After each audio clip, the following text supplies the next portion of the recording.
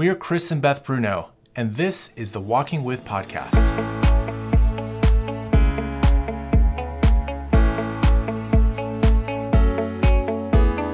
We lead a team of brave and brilliant storywork counselors and coaches around the country, all committed to helping you come alive. Join us as we explore the sacred landscape of the human heart at the intersection of theology, psychology, and ministry. We are in a series on faith, and there is so much to say. Today, we're joined by one of our coaches, Nicole Clifton, to talk about ex-evangelicals and faith deconstruction. Some of those ministry terms that I think many of us have heard about, but some may wonder what it all means. Well, you can learn more about Nicole over at Restoration Counseling, noco.com/Nicole-Clifton. And of course, anything else you need to know about us on the same site, or visit our digital laboratory site at restorylabs.com, the space to come alive via courses, memberships, webinars, and more. Here's our conversation with Nicole. Here at Restoration Counseling, we work with a lot of clients who come in for some level of abuse. And what I mean by that is that some other person has caused harm in their lives. And the typical kinds of abuse that you might think of are like physical abuse in a domestic violence situation or a parent to child, sexual abuse, some kind of emotional abuse, financial abuse, any of those kinds of things. But one of them that we actually have a lot of people walking through is something more along the lines of spiritual abuse, where some level of spirituality has been used as a weapon of harm against someone.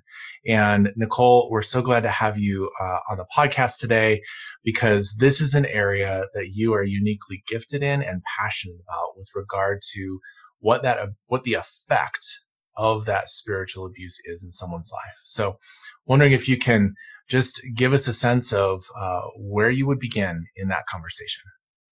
Yeah, absolutely. Thanks for having me, Chris and Beth.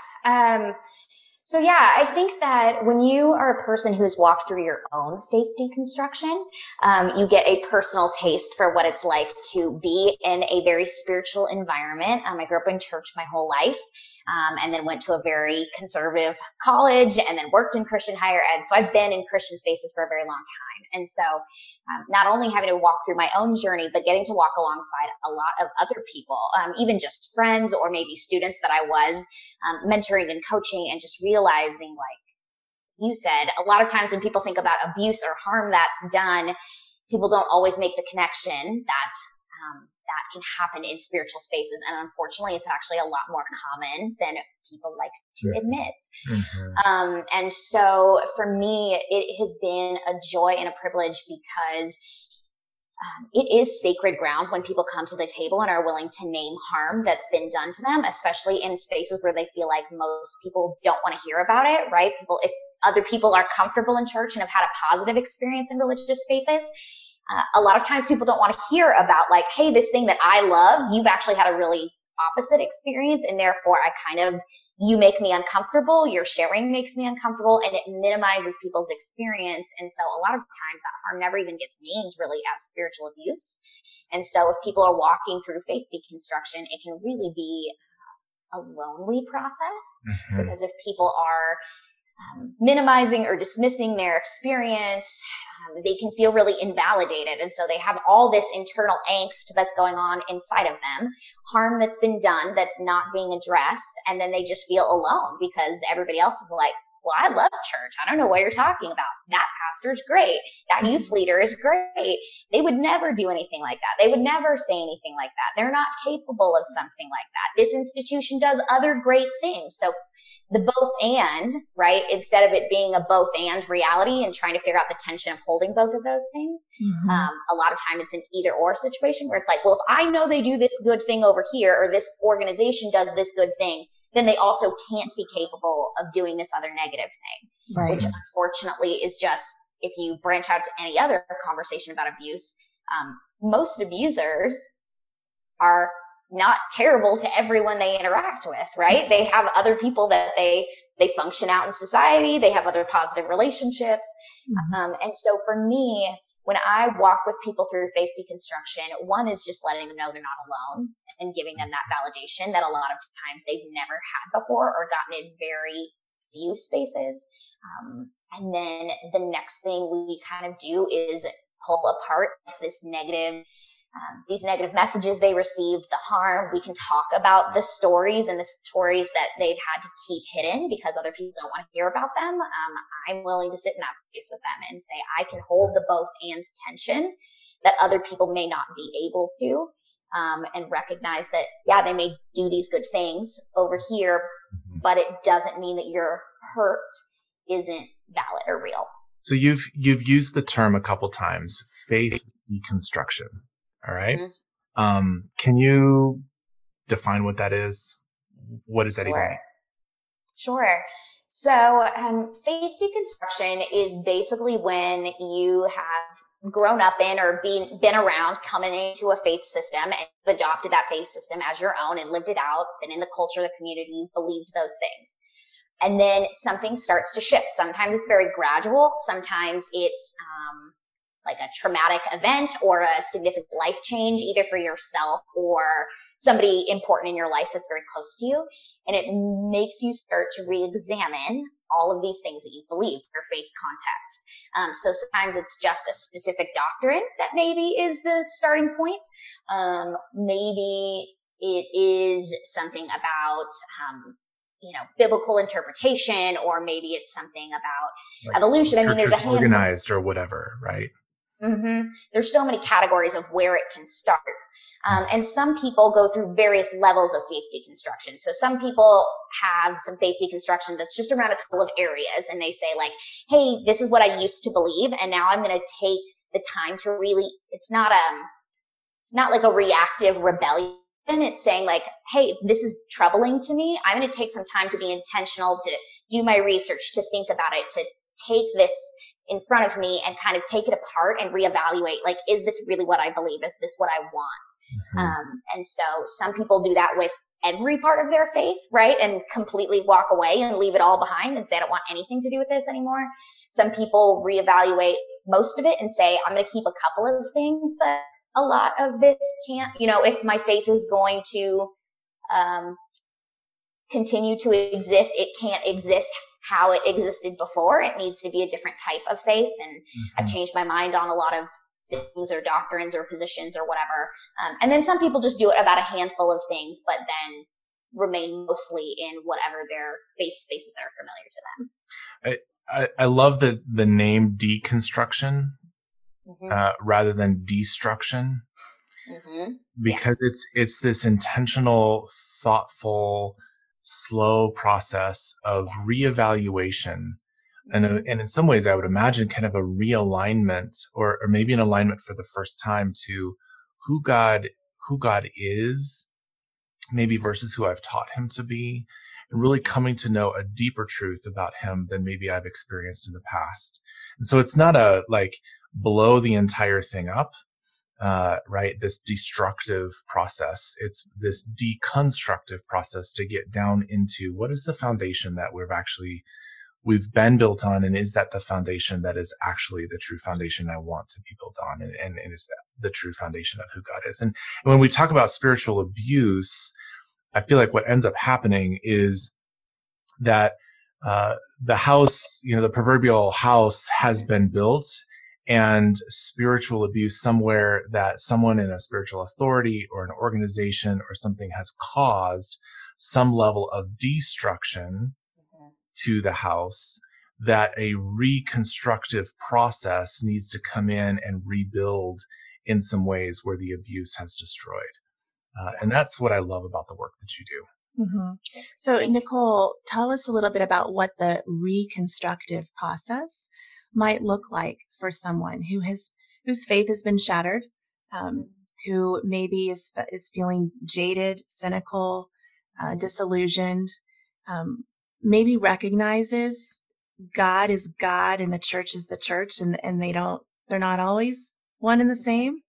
How does someone who might have held on to a belief in God at the bare minimum come back into any sort of faith community or practice and begin to reconstruct all of that in their lives?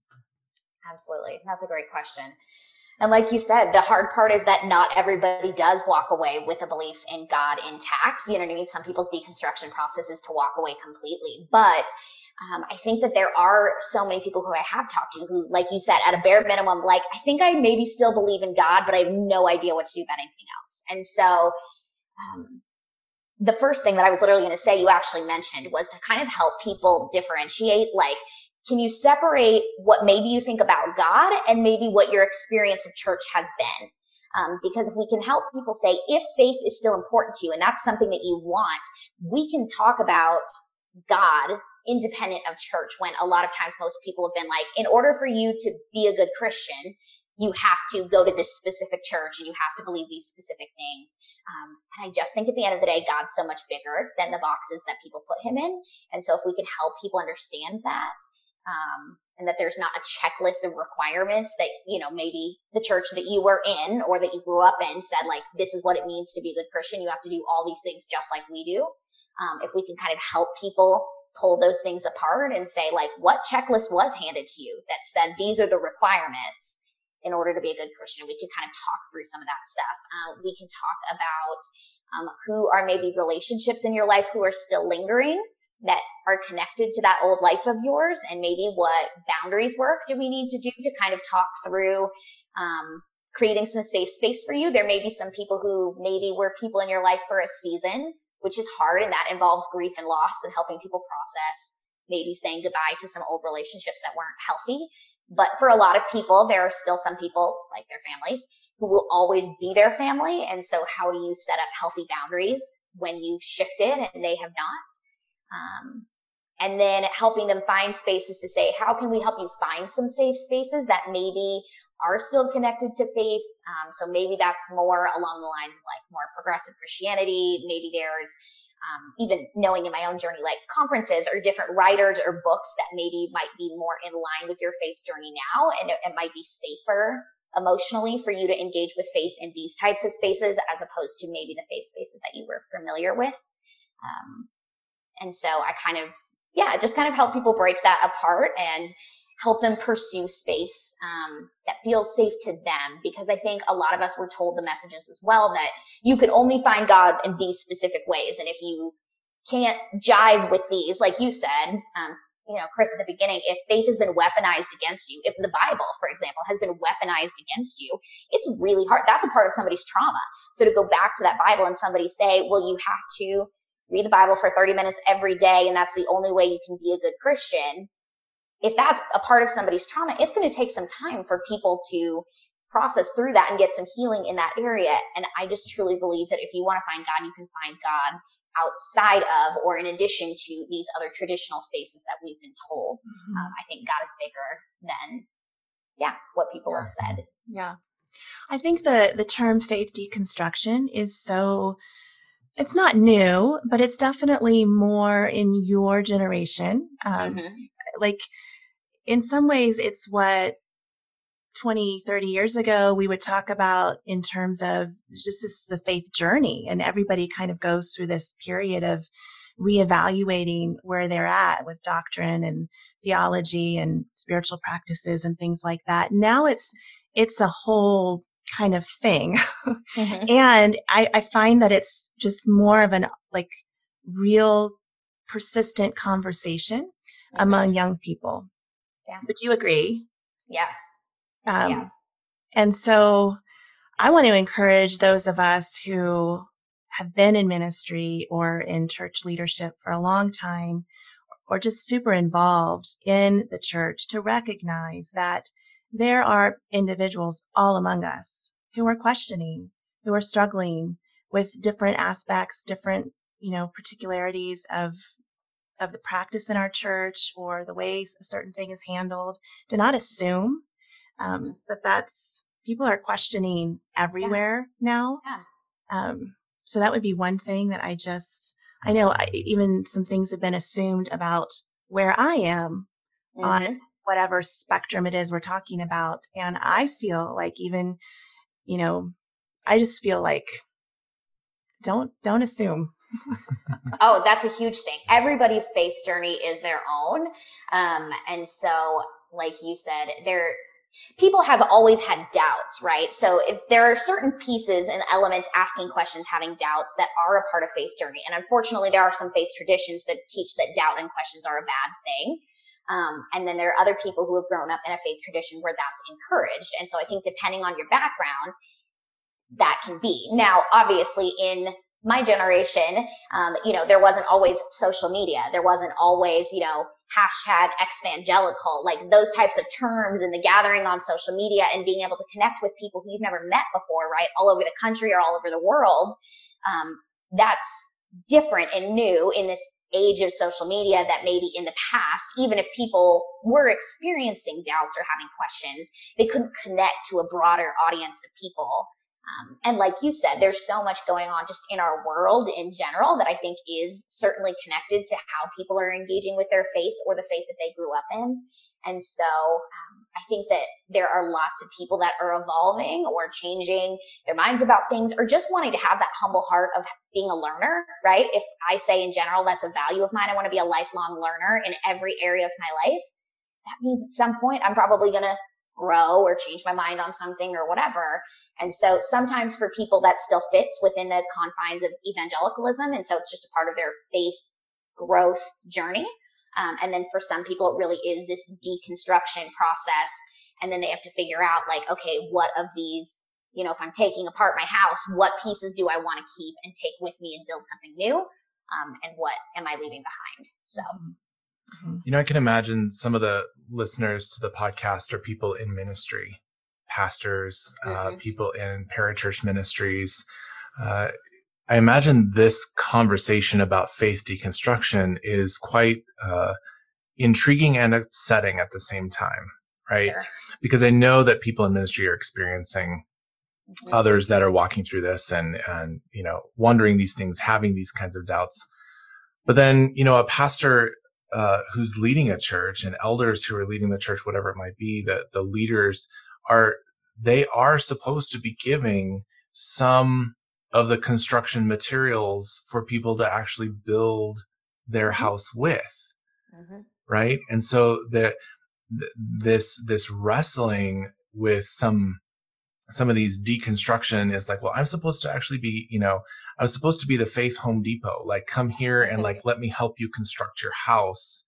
And there's some blueprints, right? There's some ways of actual construction that we've decided as a church, as an organization, as a faith-based organization or whatever, that this is how we've come to understand what it means to be a believer in these ways. And this conversation can be really either threatening, scary, concerning, like what's going to happen to the next generation of Christians in our country, whatever it might be, right? Yeah. That they might be experiencing some fear in the midst of this process. Nicole, what would you say to that pastor? That's such a good question. And this just reminds me of the conversation that, another RC coach or spiritual counselor, Jeremy, and I, we just did a whole summer series on redefining the conversation between ex-evangelicals and pastors. So if somebody is interested in that, that would be a great thing, I think, to go back and listen to. So that's restorylabs.com/ex-evangelicals for anybody who's curious. But I would just say to those pastors, like, I hear you. I understand that it feels scary. Guess what? In some ways, it's felt scary to us, those who have walked through deconstruction. So there's fear on all sides. And keep in mind that, yes, if you're a pastor and ministry leader and somebody's coming to your church in some ways, like they're asking you for those construction materials.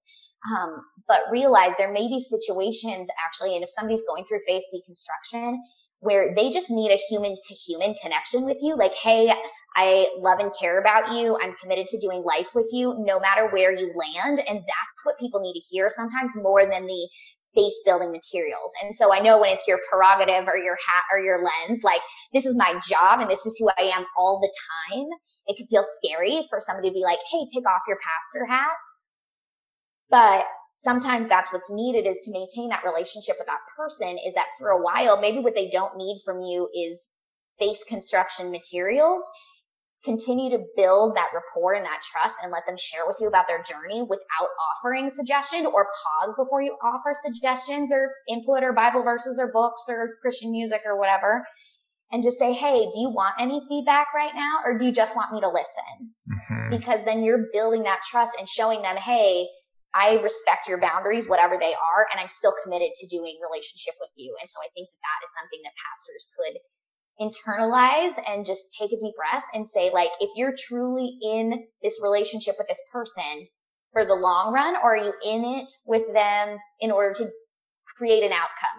You're going to church regularly, you're attending this ministry, you're going to this Bible study. Is it outcome based, or is it long-term relationship based? Because relationships go through seasons and relationships change and shift, and they're not always what they once were. And so what does that look like in terms of your commitment and your interaction with that person? So it is okay to be afraid. I get it. Sometimes we're afraid too. But it's are you committed to doing life with me regardless of where I go in this journey? Mm-hmm. Yeah, that's good. Yeah, it sounds like what you're saying, just in summary, is, will you be more committed to me than what I believe? Mm-hmm. And yes. that feels very Jesus. I would agree. Yeah. I would agree. Are you more committed to me than what I believe? Because the reality is, even with the faith deconstruction, even if I maintain, right, that faith or some belief in God, maybe a lot of these other doctrines or politics or whatever, I mean, there's a whole host of things that maybe we used to agree on, that I may walk out of this deconstruction process and I left those bricks behind.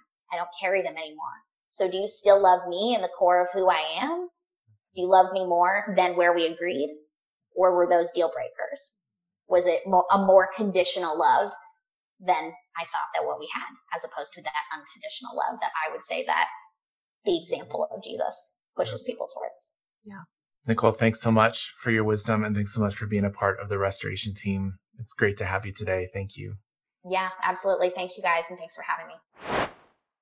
Since you've been doing all of this work virtually, is there any crazy thing that has occurred on your Zoom calls? In the background, something falls off the wall, some loud noise. What's the craziest thing that's happened on Zoom for you? The craziest thing that's happened on Zoom for me was, like, there was a period of time for maybe like a week or two where, like, if I had a pre-existing like Zoom link that I used every week with the client, right? So they had a weekly session. So sometimes if I would click on the link in a certain space, it would be totally fine. But sometimes if I would click on it in another space, so like versus like in the email versus in the calendar invite or whatever, then it would like take me into the call, but it wouldn't let me turn my camera on or something like weird. There would just be these weird glitches. I did have one time where my camera didn't turn on, but then I forgot that that was my fault thing. I forgot that I had my camera on my actual computer, so it could turn it on Zoom. We're all having crazy stories. It's fun to hear what yours is. Thanks for sharing. Yeah, no problem.